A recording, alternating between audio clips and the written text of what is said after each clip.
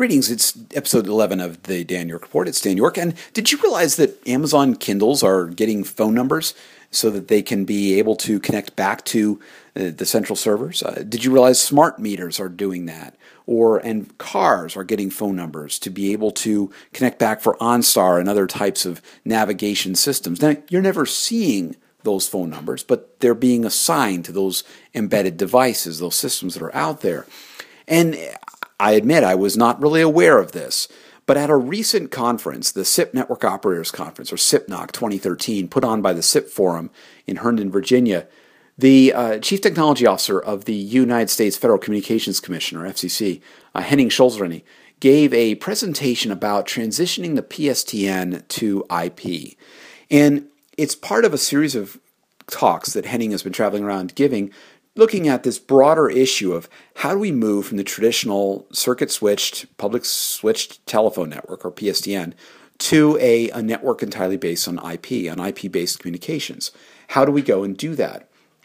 I was struck in the conversation by the fact that one of the issues is the need for some kind of secure identifier. Now, when I look at these devices like a smart meter or something else like that, I sit there and I say, well, why does it need a phone number? It can connect back over the internet. It can, go that way and connect. Why does it need to have a phone number assigned to it? Why does some device like that need that? And why does a car need a phone number? But, of course, being who I am, I immediately say, well, why can't we just use an IPv6 address? Because that's what we can do. Boom, done. Well, the reality is we will need IPv6 addresses. All of those devices, as we start to get into larger and larger networks, will need to have IPv6 to support the scale as we connect more and more devices and connected homes and everything else. But above that, though, the vendors, the providers of those devices, want to have some higher level abstracted identifier, because of the fact that if they just use an IPv6 address, it could be tied to the provider. So if you roll out smart meters in your city and you use one of the mobile providers to get the actual IP connectivity into those devices, you certainly can wind up sending something across the IP network. But if you're using the IPv6 address, let's just say assigned to that device, and you're using that in your provisioning software, your billing software, your whole environment there, and then you wind up with a case where you want to switch providers. You want to use a different internet service provider. Maybe they're better, cheaper, more reliable, whatever else. Now if you've used that IP address as your identifier in your systems, you've now got to change that out. And yes, you can get provider independent address space, PI space, but then you have to have that routed across your internet service provider. Just adds a bit of complexity to the layout, but you could do that. But what's interesting is that vendors and others are choosing to use the telephone number as a higher level application layer identifier. Largely because, it's, understood. People know what it's about. It's ubiquitous. They're everywhere. And I'm talking here in North America in particular, but we all understand what these are. They're well defined. There's a precise format. They can provision them. It's all understood. It's there. And it's easy. And in some cases, the utilities and the telcos and the others, need to use telephone numbers because, quite honestly, their billing and provisioning systems were written decades ago.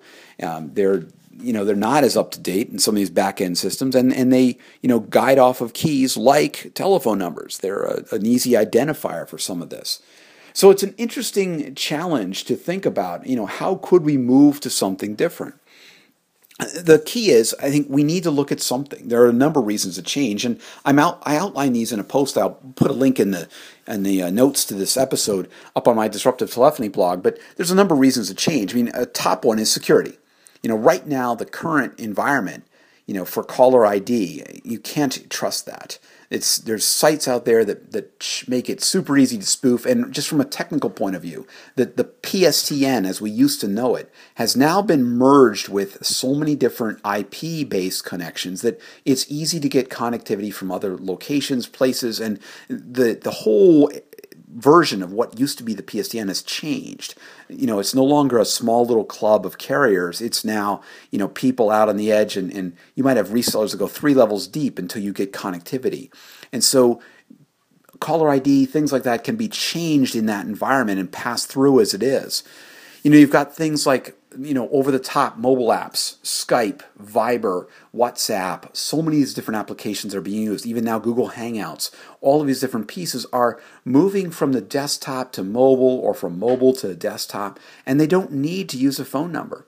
WebRTC, kind of makes phone numbers irrelevant in so many ways because I can just call from a browser to a browser. I don't need to have any PSTN involvement whatsoever, and so there's no reason for a phone number, but I need an identifier in some way.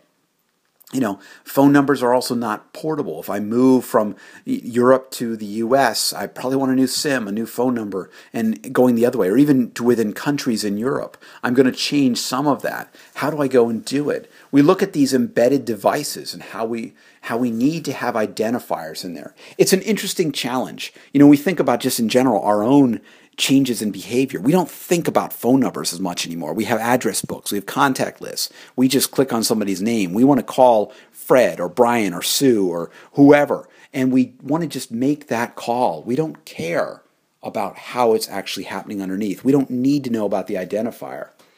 So it's an interesting dilemma. What do we do? How do we make an identifier for real-time communications that is, ubiquitous, understood, easy to use, plus secure and portable, able to be used. And we have to be able to deploy it.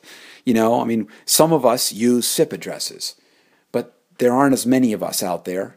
More of us are using Skype IDs, a proprietary walled garden, or now we're using Apple FaceTime, or Google Hangouts, or WebRTC Startup du Jour, whatever it may be. We're using those proprietary walled gardens of identity.